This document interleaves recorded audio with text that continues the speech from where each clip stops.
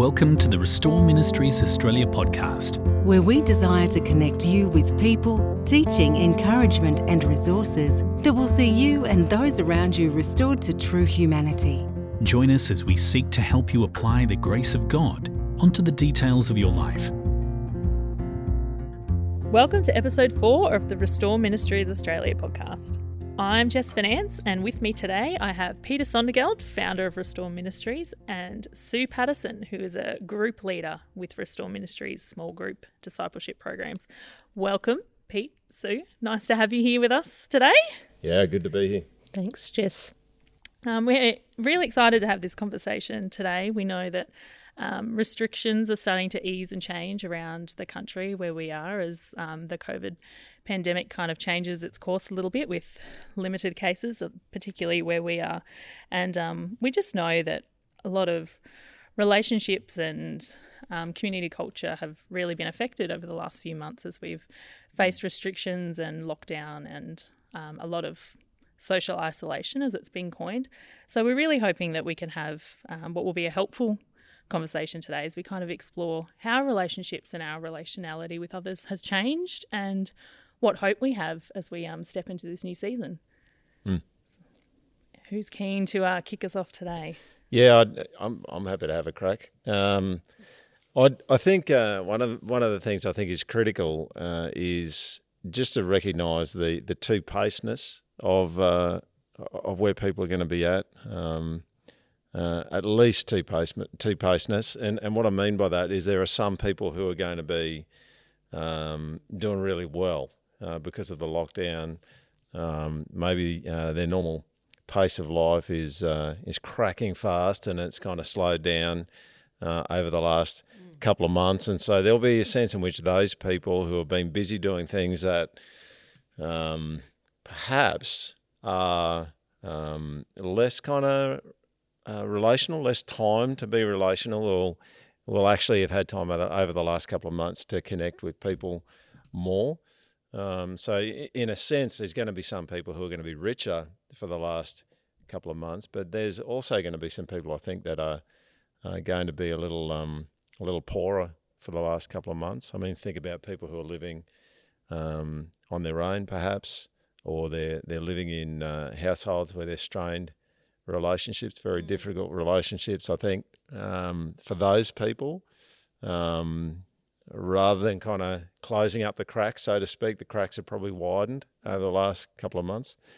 I think one of the things in particular that I think we're going to see a little bit is people over the over the last couple of months have indulged their introvert, I think, and there's going to be some weight gain on the introvert side of us all after these last couple of months. And one of the things I think just to be aware of when it comes to feeding people's introvert and staying home and staying indoors and with your family unit is there's just been over the last couple of months less vulnerability for people. They're seen less. I mean, even conference calls or Zoom calls. I'm not even going to go into some of the bottom half of my attire that I've been wearing in Zoom calls, but it just goes to show that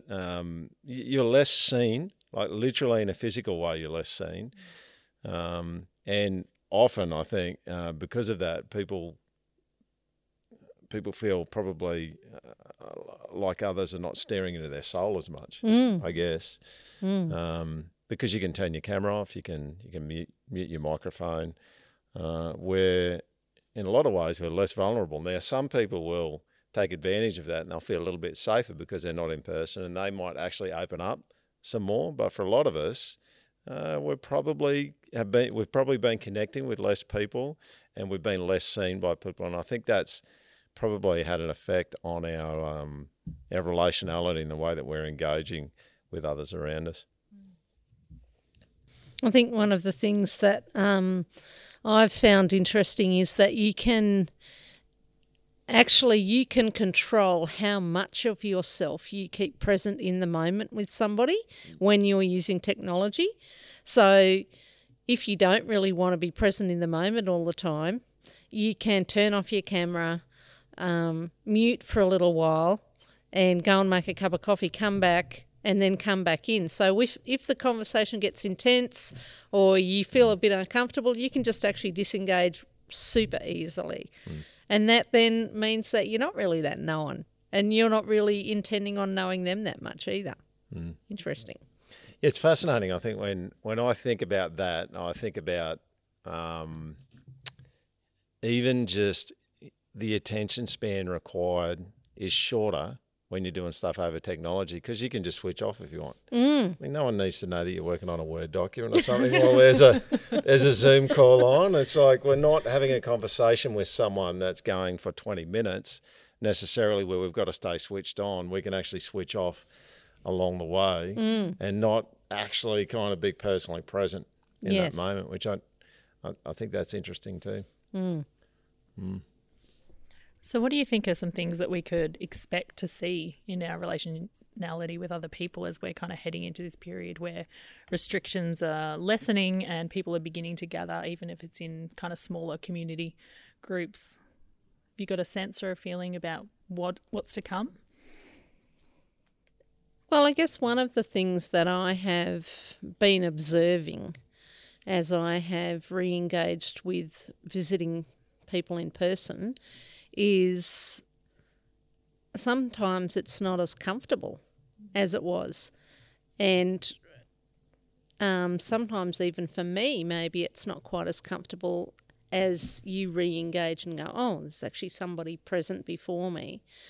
And I'm pretty extroverted. So I visited somebody and took somebody else with me, and it was interesting just noting, sitting back and observing the interaction and suddenly realising, oh, actually there's not as much comfort in this moment in just the general being seen and being close has changed. I think that's going to be something that we need to cross, because it's easier just to stay distant sometimes, so which isn't really a win, I don't think. Yeah, it feels like a win in the moment, but it's not a long-term win. Yeah. Oh, yeah, I think there's going to be awkward moments. I think there's just going to be a bunch of those. I'm a weird mix of introvert and extrovert, and on my day off, it's like it would be a win for me to get to 1 p.m. in the afternoon and not have actually talked to anyone.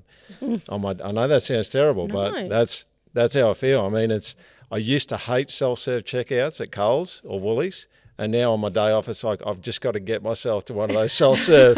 It sounds terrible. It's like you're a pastor, right? You're supposed to love people and have conversations. Well, on my day off, I like to just kind of power down with all those kind of things. But one of the things I even find on my day off is if I've powered down, there's a moment or two when I power up in talking with people where it's just a little bit, it's just a little hesitation for me, and that's just on my day off. And I think for people who've been in lockdown for a month, 2 months, and not used to those kind of interactions, you can kind of expect just a little bit of hesitation and maybe a little bit of awkwardness when we, when we just start to interact with other people, and it's going to feel weird. It's just the reality of it is you haven't had lots and lots of face-to-face conversations with people, so there will be a side to it that's like, we're really excited about this, we think this is great,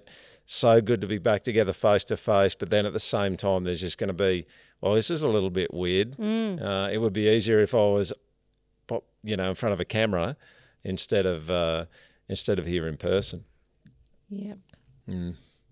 So that's an interesting point then, if we're talking about the ease that people have kind of had hiding behind a screen and kind of restricting that vulnerability and that sense of putting themselves out in terms of, really getting to be known. Why would we want to move back into that sort of exposure that we've managed to hide away from for the last couple of months? Yeah, well, I mean, you could start by asking the extroverts. I mean, it's killing them, right? That they haven't got a crowd to work. And they would have lots and lots of good reasons why it'd be good to get back together. And I love them. I love the extroverts. I have a little bit of that in me that pops out every now and then. But the world would be a darker place without them. There's. I think it goes back quite seriously to the way that we've been made.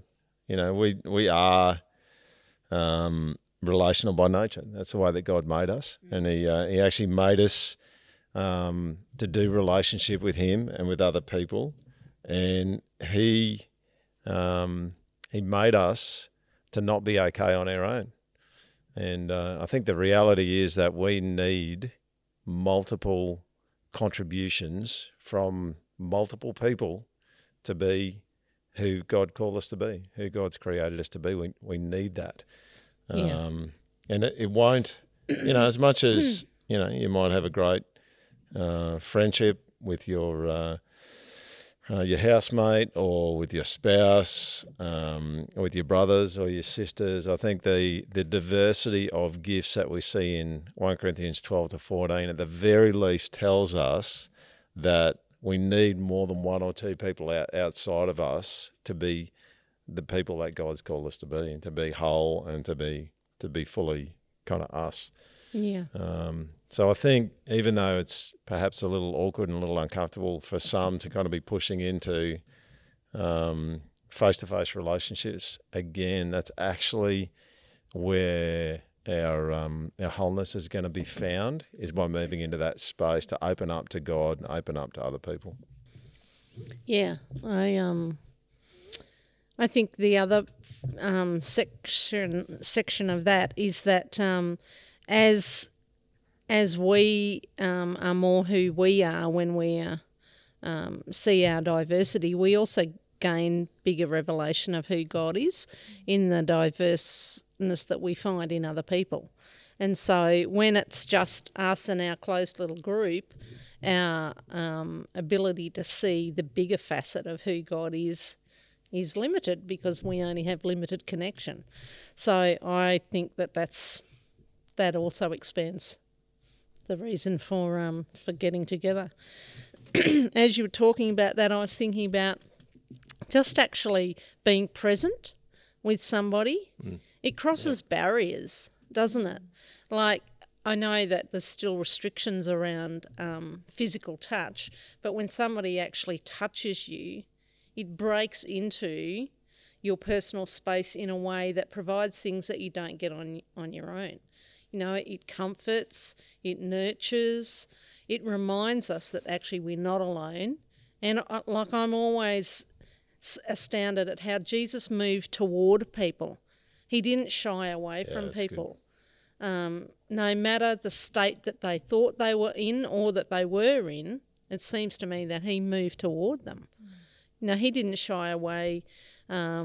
When the woman with the issue of blood touched his robe, he turned and went, who touched me?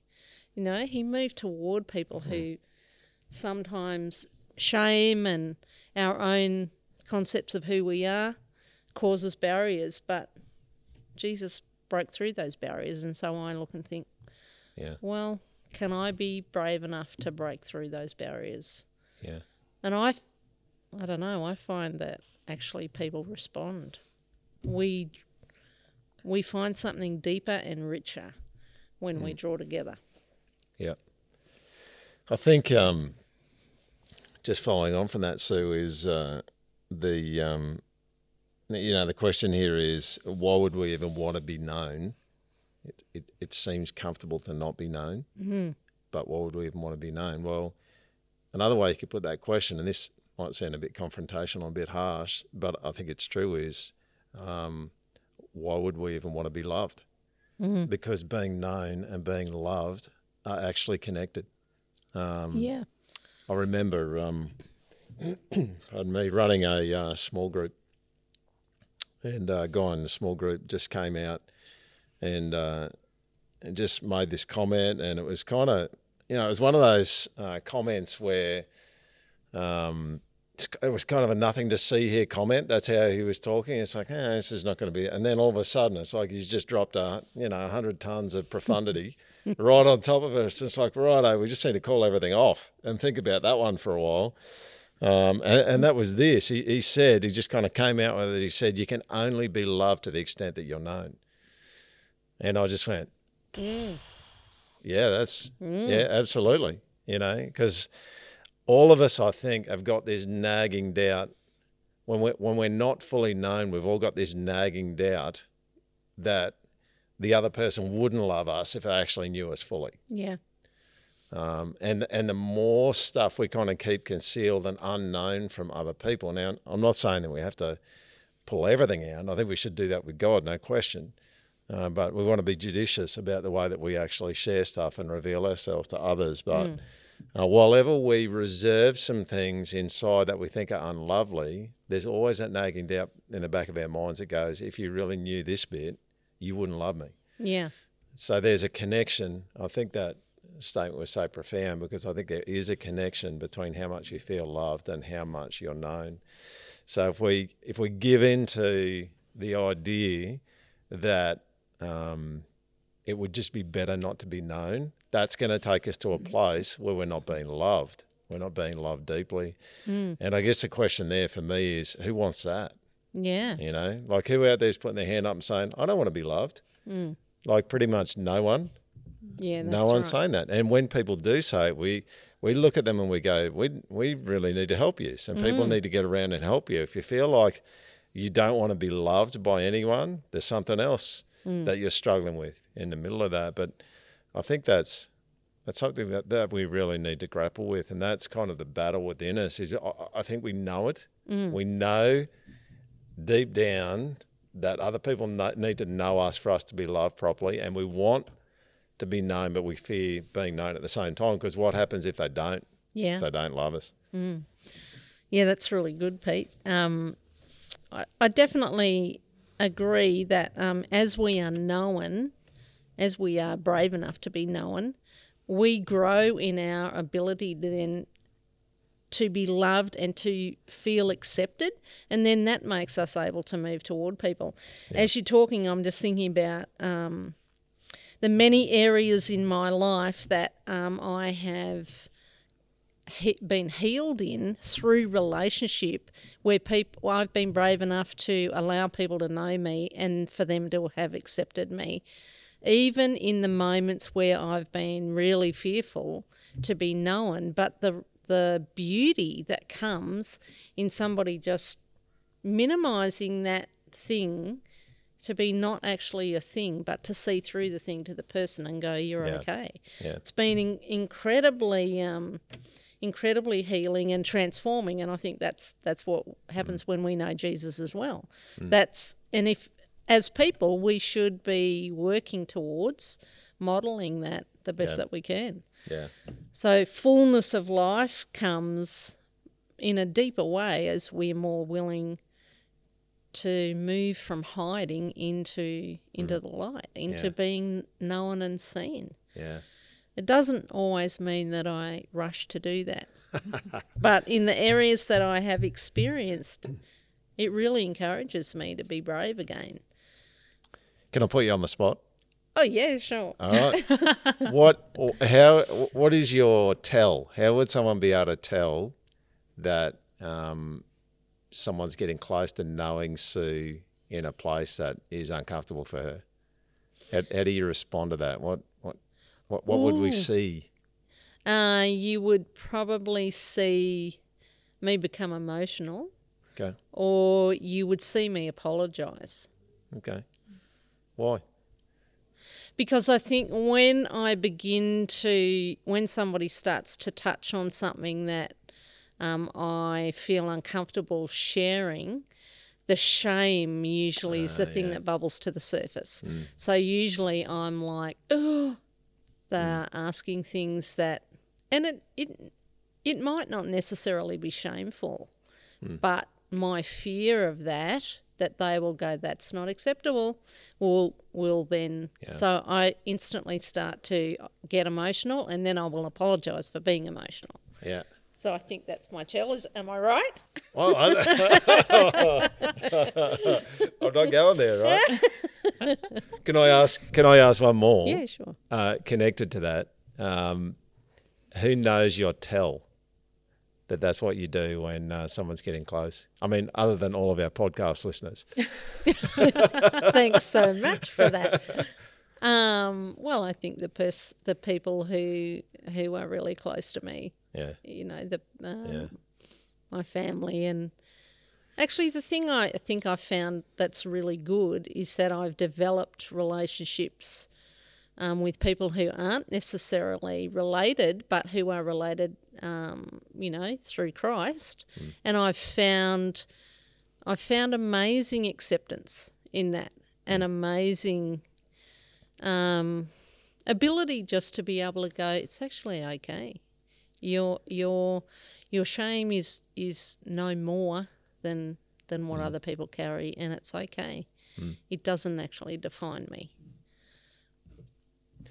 Yeah, I think that's really helpful. I think, one of the things I think it's important to note at this point in time is that getting to this point where someone kind of knows your tell, is a long, perhaps even a lifelong process. It may, sometimes I think some of these things we can traffic in some of these things and not realise the, for want of a better phrase, the evolution of how we've arrived at this place. Yeah. But in terms of a goal, well, it's a beautiful goal, isn't it? Like there would be some people that are really close to me that could see my hesitation and what it looks like when I'm worried about being known. Yeah. And they could gently and lovingly say, so you just don't need to do that. Yeah.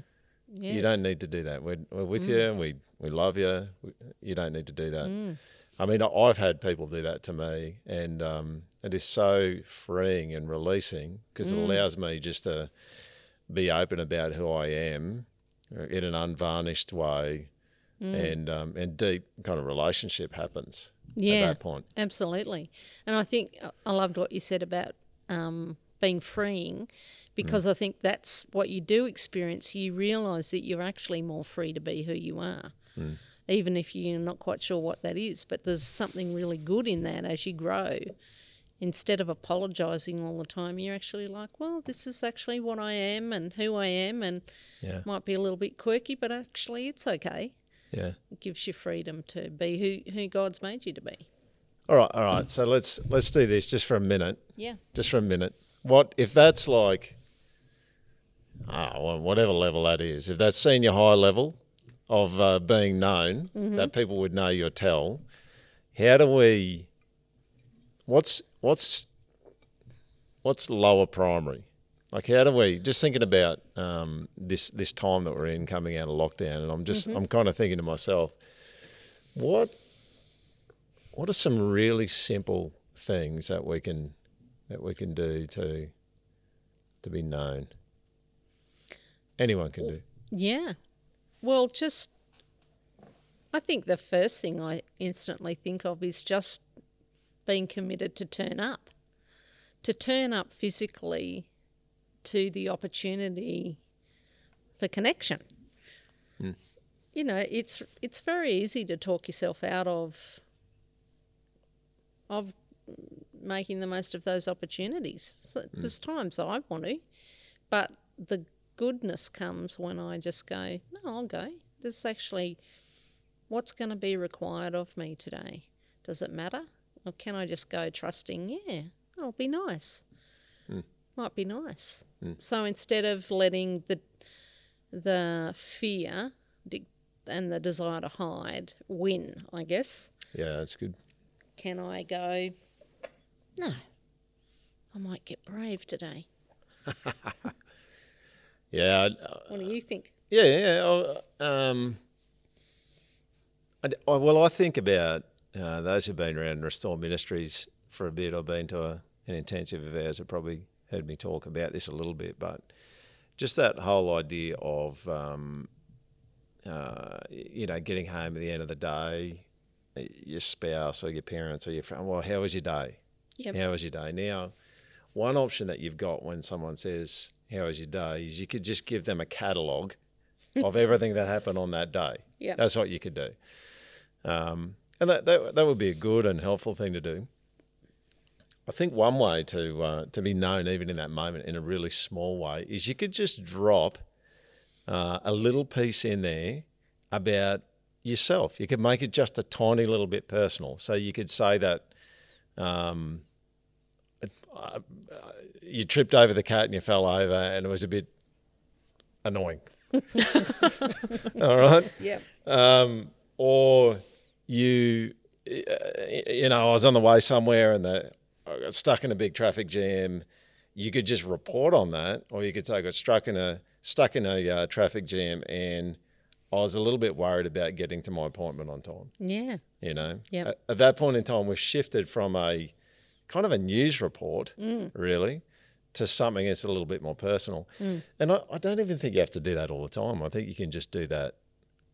You can just drop one or two in there, and all of a sudden a story that sounds like a news report now becomes a personal story, and you're actually being known. A little piece of your day is actually being known. Yeah. Yeah, and I think that continues. I think about with my husband who, we've been married for quite a long time now, but because we both tend to do that, I still learn things. And as if he tells me a little snippet, I suddenly go, oh, I didn't understand that. Maybe I didn't understand that about you, but I've just seen something that I haven't understood. So it draws me to actually ask better questions and be able to connect with him relationally instead of letting that moment brush past. So I think that's, turning up in those moments is really important.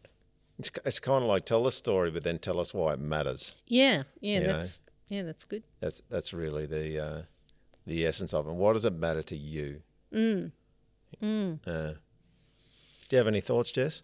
Oh, I just think that's a really beautiful beginning to some practicalities, I guess, of how we can begin to, become more vulnerable and come to be known as we're kind of stepping into communities again. Because I've heard the words kind of flying around as you've had this conversation of risk and battle and hiding and hesitation, and that's definitely there, and I'm sure that's residing in a lot of people as we're kind of, stepping into a place where that's probably going to be stripped away, really, in honesty. And how do we allow ourselves to be known again when we've gotten really comfortable with hiding?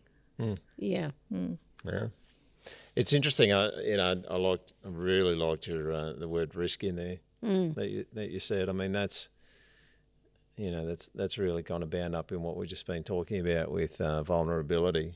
And I guess what we're saying is you can't be known, you can't be loved, you can't be in relationship unless you're prepared to take that risk of, at some level, kind of being open with other people.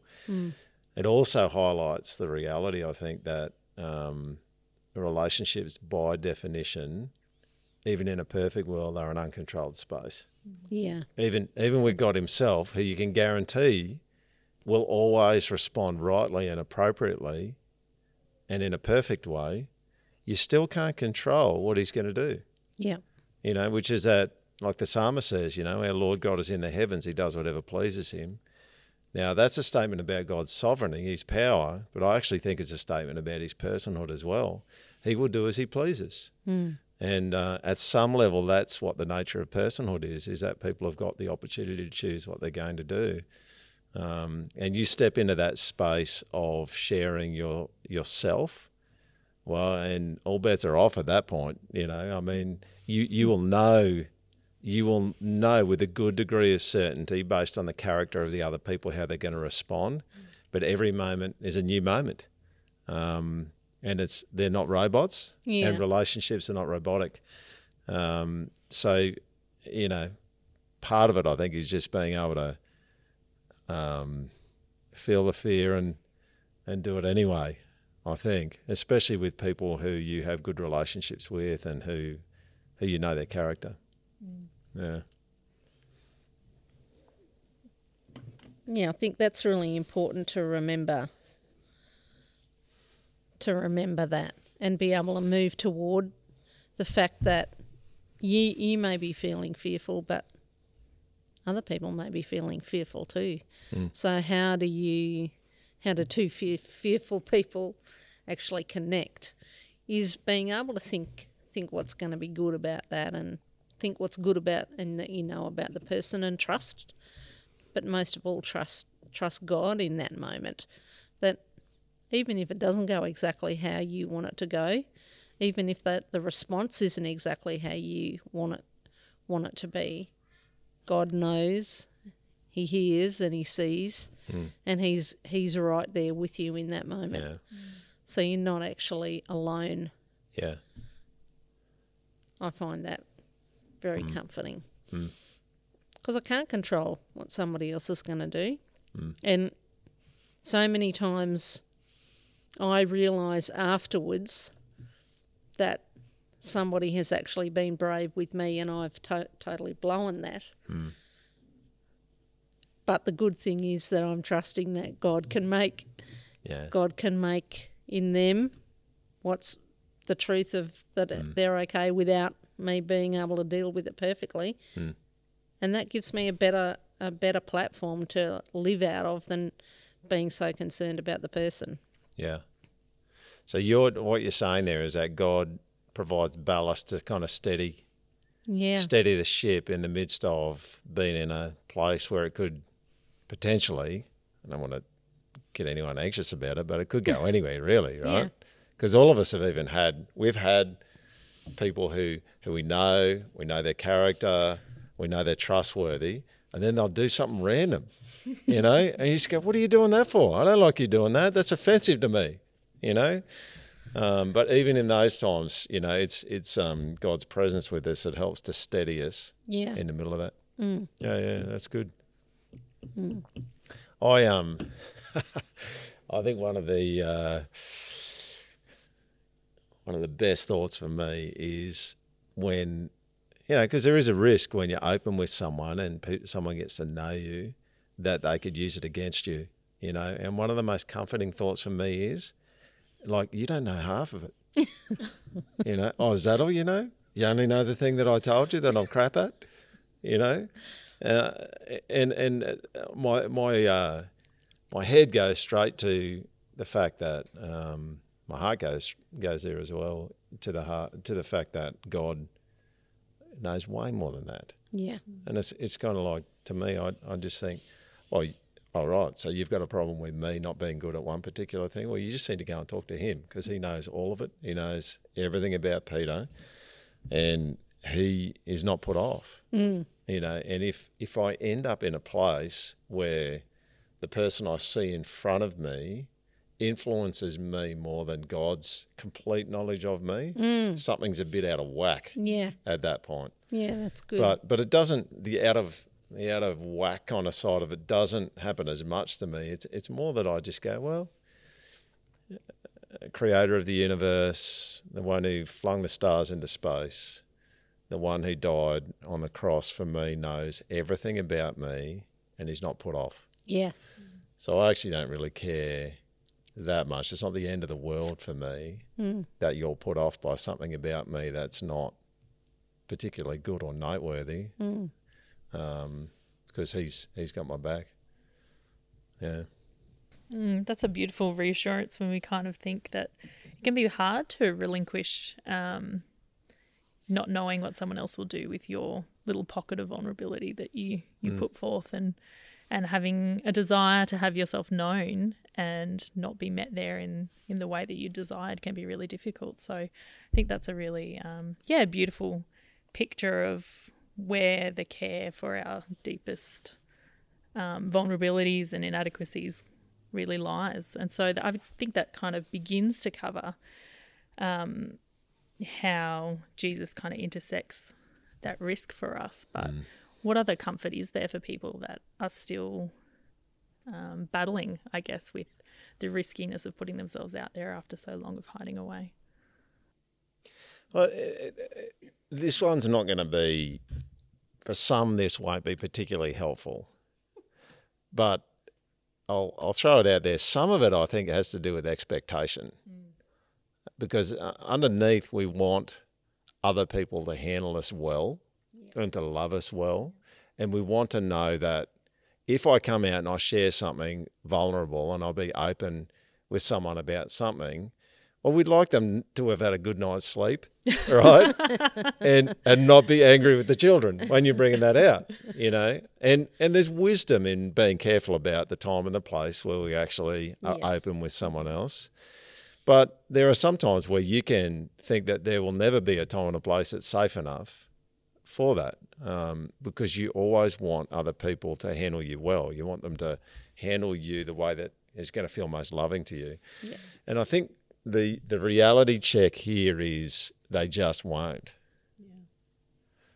You know, the question, the thought, when are other people going to love me properly, which you can ask, and you do ask that in your heart at times of great struggle relationally. You go, when is this actually going to work properly? And the answer is, well, probably never in this life with other humans. You just, I mean, you can't bank on it. You can't. When can you ever bank on a sinner? I mean, I can't bank on myself consistently, and I can't bank on anyone else consistently, 100% of the time. There's a side to us sometimes that kind of gets in the way, because we're wanting a divine love out of creatures and fallen creatures, if I can put it that way. The cry in our heart and the hesitation with being vulnerable about, is the other person going to love me properly, is really a cry for God's love. Yeah, that's really what it is. And if we use that in such a way that we hesitate being known, it's probably not just going to be in a horizontal sense. We're probably going to find some of that hesitation operating vertically between us and God as well. So I think an expectation reset, that people will let me down, even when they're doing their best. They're going to let me down. They're not going to deal with me or handle me the way that I deeply want them to. But God never does. He always speaks what is good and helpful and right, even when I don't like the way he's talking to me or what he's saying. It's always right. Yeah. And I think that's a great comfort to me, because there are times where the way I want to be treated needs to be done away with. And I need to step up to the way that I need to be operating as a recipient of other people's love, if that makes sense. Yes, that's good. Deciding how we're going to receive what other people have to offer is really important, because otherwise expectations actually diminish relationship, don't they? Yeah. Whereas when we can go, well, one sinner to another sinner, the thing we can trust is God in the midst of us. Yeah. Absolutely. Let's do our best in that and lessen the weight of the expectation. That's really good. Because I don't think, you think about the way God created humanity, and then sin comes in and he goes, oh, it's all wrecked now. It's like these people can't contribute to each other anymore. They can't serve one another. They can't assist one another in being who I've created them to be. I just don't see God doing that. No. I see God doing his work with fallen people who perhaps are helpful most of the time and harmful some of the time. And somehow in the midst of that, God's going to work whatever harm comes our way. And I'm not talking about high-end abusive harm. I'm just talking about those times where other people don't relate to us the way that we want. We can have confidence that he's going to flip that stuff so that it works for our good. Well, thank you both for being here today and having this conversation. I think it's something that's going to be hopefully beautifully helpful to our community as we're starting to move into a new season of togetherness, and I'm really thankful that we've had this togetherness today. It's been nice to see some faces and have a conversation together. So it's been good. Thanks, Jess. And as always, we'd like to leave you with a scripture for the end of this podcast episode. And today we're going to leave you with Psalm 103, verses 13 and 14. As a father shows compassion to his children, so the Lord shows compassion to those who fear him. For he knows our frame, he remembers that we are dust. Thank you for listening to the Restore Ministries Australia podcast. If today's episode was a blessing to you and you would like to support our ministry, please visit www.restoreministries.com.au/donate. Every generous donation is used to further equip and serve the broader church to see people restored to true humanity. Or if you would like to access further articles, videos and resources, please visit our website, restoreministries.com.au, and head to our resources page. Restore Ministries Australia, a catalyst for Christ-centred change.